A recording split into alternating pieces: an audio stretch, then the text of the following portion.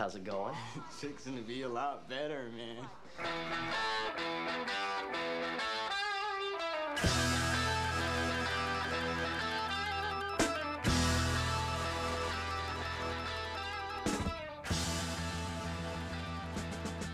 Welcome back to Dazed and Confused 33 and a Third. I'm Jarf, and I am here with my fellow podcaster and fellow floof dog haver, Sean German from The Next Scene and Spinal Tap Minute. Welcome, Sean. Oh, thank you. Thank you, Jarf. Thank you for having me. I'm really excited to get into this minute. So we are into the movie now. This starts at 9:15. It's 9:15 through 15:22. Starts with Benny and his buds threatening the freshmen. Or rather, it starts with them, I'm getting ahead of myself. It starts with them just riding around in Benny's pickup truck. Mm-hmm. And it ends with the teacher, Ms.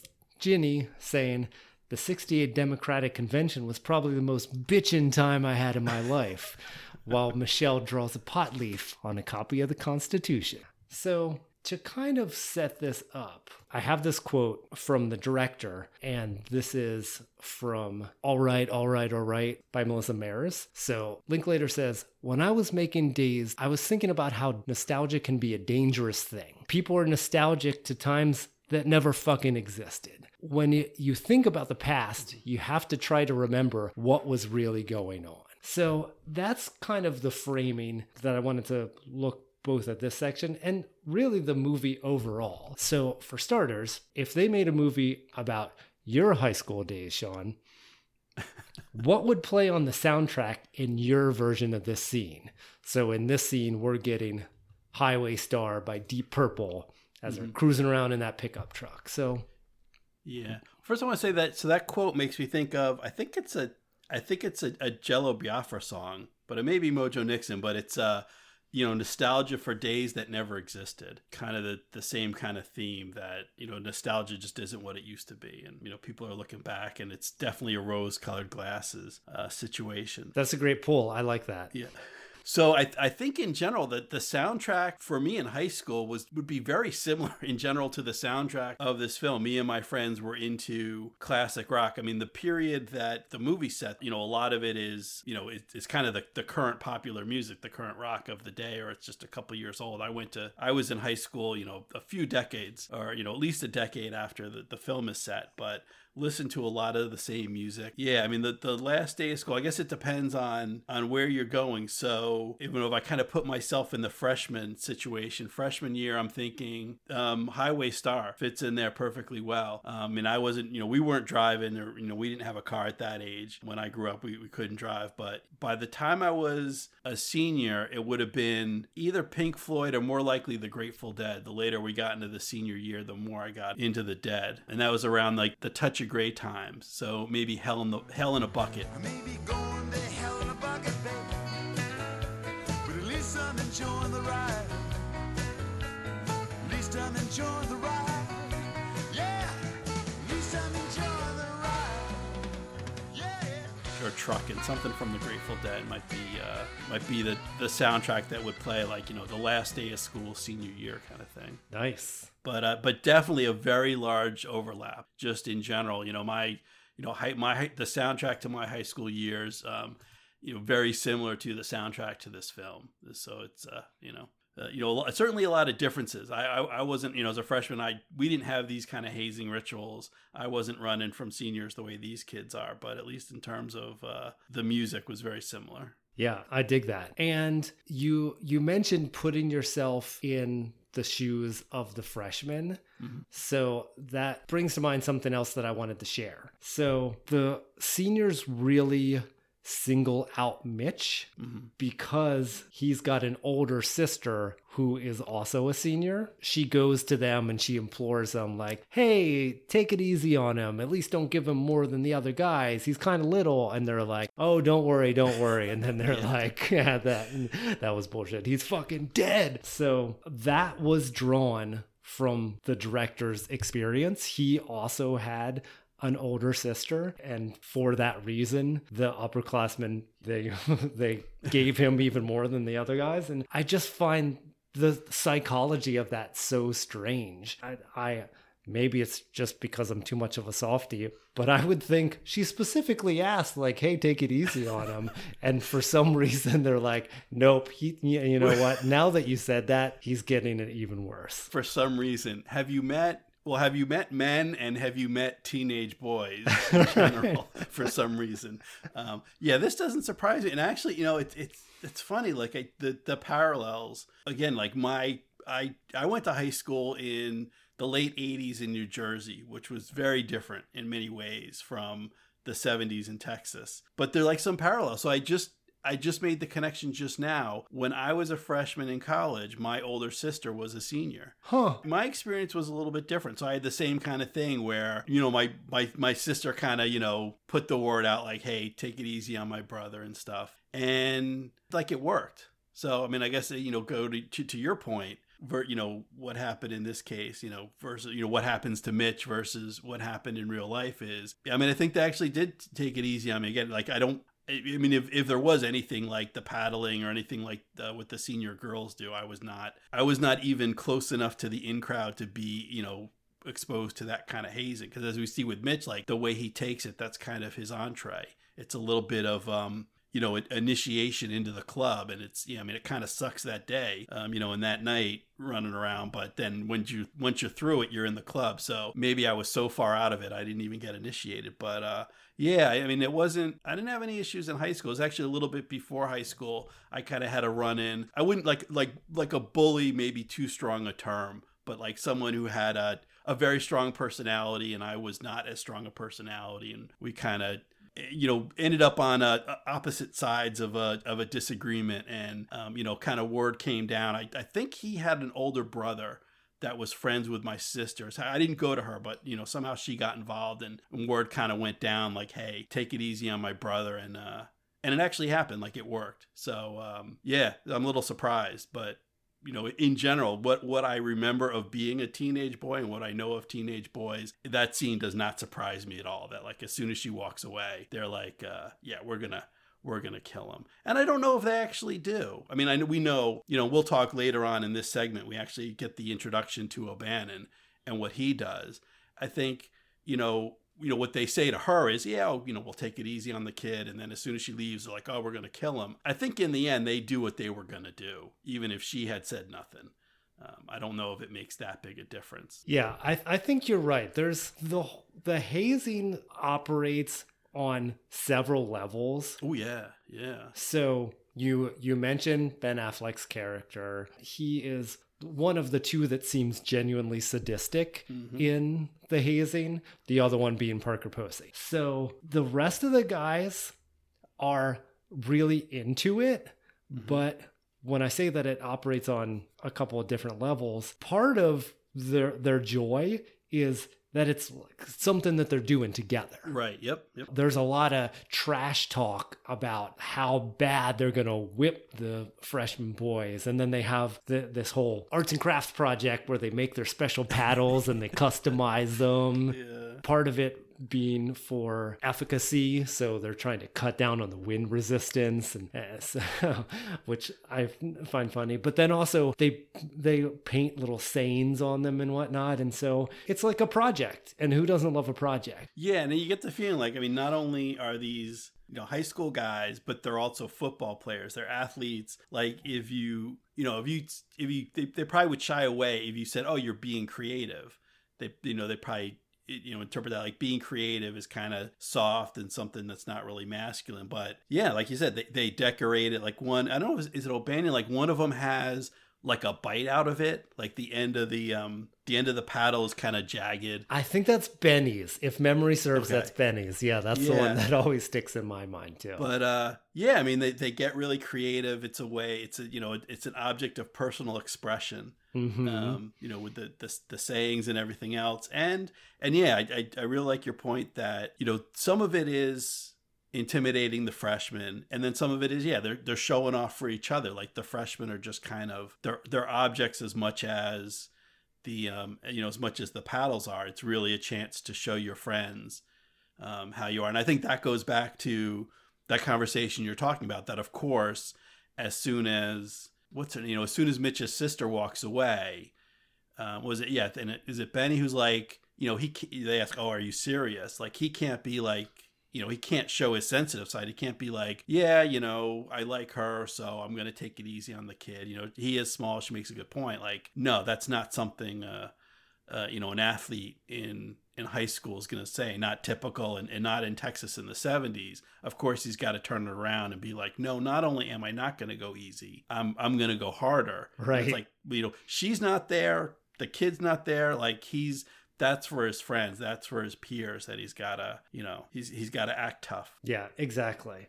And the third level is that this is just a cycle. So we get a line in the scene where I think it's Benny says, like, I've been waiting years for this. So yeah, I've been waiting 3 years for this. So when they were freshmen, they got it from the seniors. So it is really just about it coming around and like, okay, now we're the seniors and we get to lash out on the freshmen. And it's a bit funny to imagine how these different tactics have escalated over the years, because the beginning of our scene, they're riding around in the pickup together, having a great time, listening to some Southern rock, and then they they pick up O'Banion. Oh, I should give a shout out to the cars. So Benny's truck is a 1972 Chevy C10 Cheyenne, and O'Banion's entrance is great. He just tears into the parking lot in his 73 Plymouth Duster, and he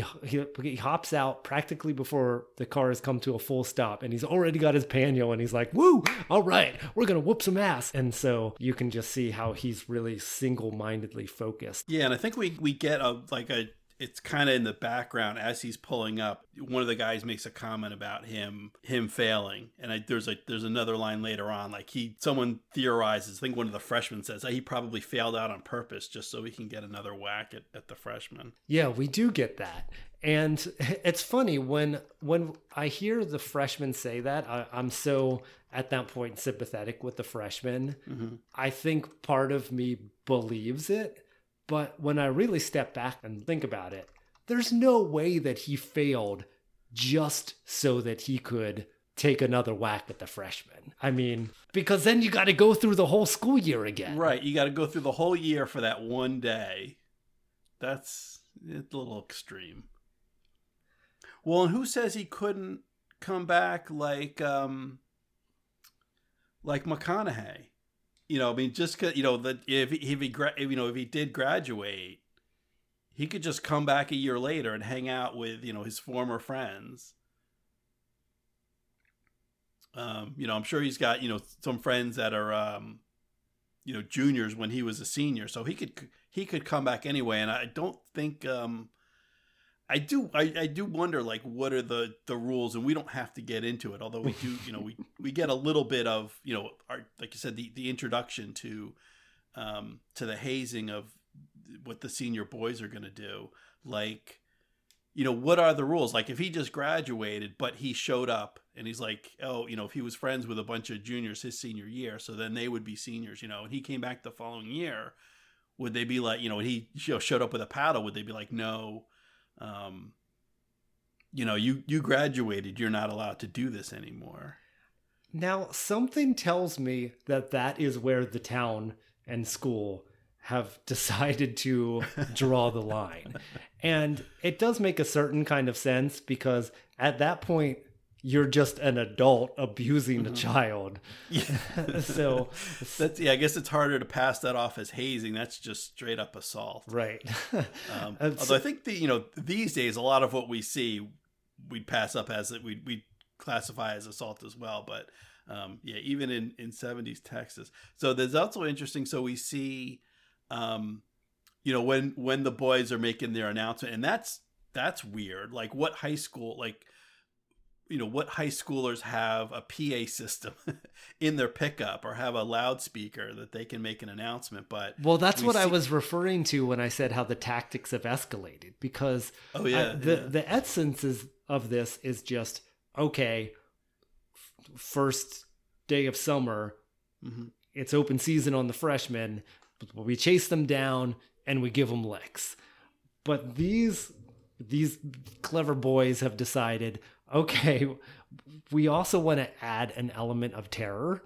And so Well, yeah, we're of going to course. pull up outside of their class, and we're going to offer them the opportunity to surrender themselves on the promise that they won't get it as bad. Right. And then the alternative is they get chased all summer. Yeah. Now, do you think is that like this class, this senior class, is that their contribution to the ritual? Because I get a feeling like the paddles, that's not new.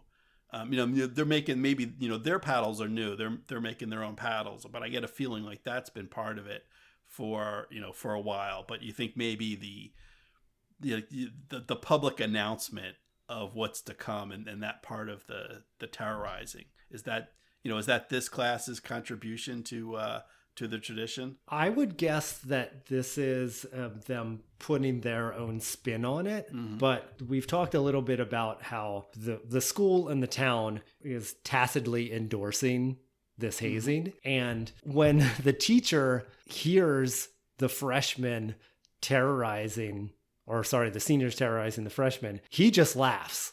Yeah. And so he doesn't seem, and this is why I said their own wrinkle, he doesn't seem super surprised. He's not at all surprised that the seniors are planning to haze the freshmen. And he doesn't even seem surprised that the seniors are doing some kind of showy thing to get them scared. So there's probably other things that they've done. Put up a, wanted poster for the freshmen, like wanted your ass. So I can imagine all kinds of different things that they've done over the years. But Benny happens to have like a CB system or something. So he's like, oh, we could just pull right out of the class. And yeah, I got the megaphone. Oh, that would be sweet. Yeah. Now I wonder how much, now obviously, so there's a public announcement that both the freshmen and the teachers reacting to. So he hears that. But I wonder how much he really knows what's going to happen, like the extremes that some of the seniors, particularly O'Bannon, that they're going to go to. So I was just wondering when the teacher's kind of laughing, does he think, does this think, is he's probably thinking, oh, this is just good, clean fun and the rituals of growing up and maturing and everything. But and we certainly see, I think most of what we see in the film, I would classify as kind of good, clean fun, and the rituals of growing up. I said I didn't experience much hazing or bullying when I was in high school, but when I got to college, there was hazing, there were rituals and things that freshmen went through at the hands of upperclassmen. So. Really, at college?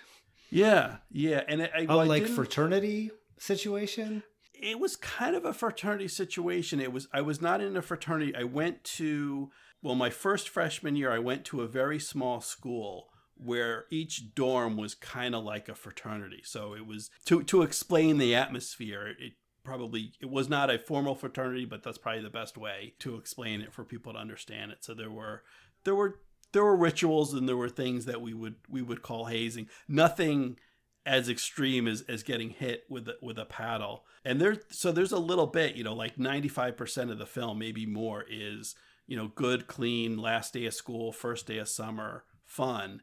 And then, but there's, particularly O'Bannon, when he gets his licks in, like, I got to wonder, like, some of these kids are going to have trouble sitting down for a while. I would think from some of this, there's definitely stuff that I would hope even for the 70s that people would recognize that this kind of crosses the line from hazing into the kind of activity that can, cause real damage. Oh yeah, for sure. So I would hope that kind of thing would be the exception, that's not something that every class has to go through, or every senior class feels that's the level that they have to reach. Well, if we want to stretch for a happy ending, the director, Linklater, said that when he was a senior, they were the first class to decide, you know what, we're not going to do it. So the cycle was broken. All right. We've talked a bunch about O'Bannon and how sadistic he is, and looking not just in this scene, but at the movie as a whole. what character is the most or least like who you were growing up? And what do you like about that? Or is there something that you hate about that? Yeah, that's tough. Like there's a lot, there's like who I'd want to be, who I'd like to think of myself as, and then who, like, if I'm really going to be honest, who am I most like? Well, we'd like to get real here on Dazed and Confused 33 and a third. Yeah, I mean, we'll get real. My first thought, I was kind of thinking about Pink because, and actually, and kind of apropos for something one of the coaches says kind of towards the end of this segment of the film, talking about like that, that other crowd that you're hanging with. I feel like I kind of like, well, I guess I can't really generalize for my entire high school. I'll say my high school experience was not as cliquish as is usually portrayed on television and on film. So I was, I was an achiever academically. I was in, honors and advanced placement classes and kind of on that academically minded, college track. I was also a varsity athlete. I was in drama. What sport? So swimming. So like the most academic of sports. Right. So I wasn't like, it wasn't like I wasn't a football player. I wasn't the starting center on the basketball team. So yeah, the most academic of sports. I was a swimmer. So yeah, definitely something with no contact involved, but it was interesting. But that kind of brought me into a crowd with a lot of the athletes that were in the other sports. So swimming was kind of an off-season thing. So it had football players, football was in the fall, baseball was in the spring, and people from those teams would swim over the winter as a way to keep in shape. So kind of the people you'd think of as more of those stereotypical jock sports. I'm not going to say that we were best friends, but we would hang out, we would socialize together. If we passed each other in the halls, it wasn't a situation where they pretended they didn't know me because some guy was like the starting pitcher on the baseball team and I was just some guy on the swim team. Like I never had that situation where like someone who knew me pretended they didn't know me. So like I felt like I kind of crossed over, the honors classes, the drama club, some of the jocks, the kind of like the stoners. So I kind of felt like I crossed over. So like with that line that the coach says about, I've seen you hanging with that other crowd. Like I kind of picture myself as I was hanging with the other crowd. But probably the people that knew me, if you ask the people that knew me in high school, they may say Mike, if we want to get real in terms of kind of how socially comfortable I was or how socially adroit I was in making conversation and talking to people, particularly the opposite sex. Probably more Mike than Pink, unfortunately, in that respect. And we already talked about, I kind of had a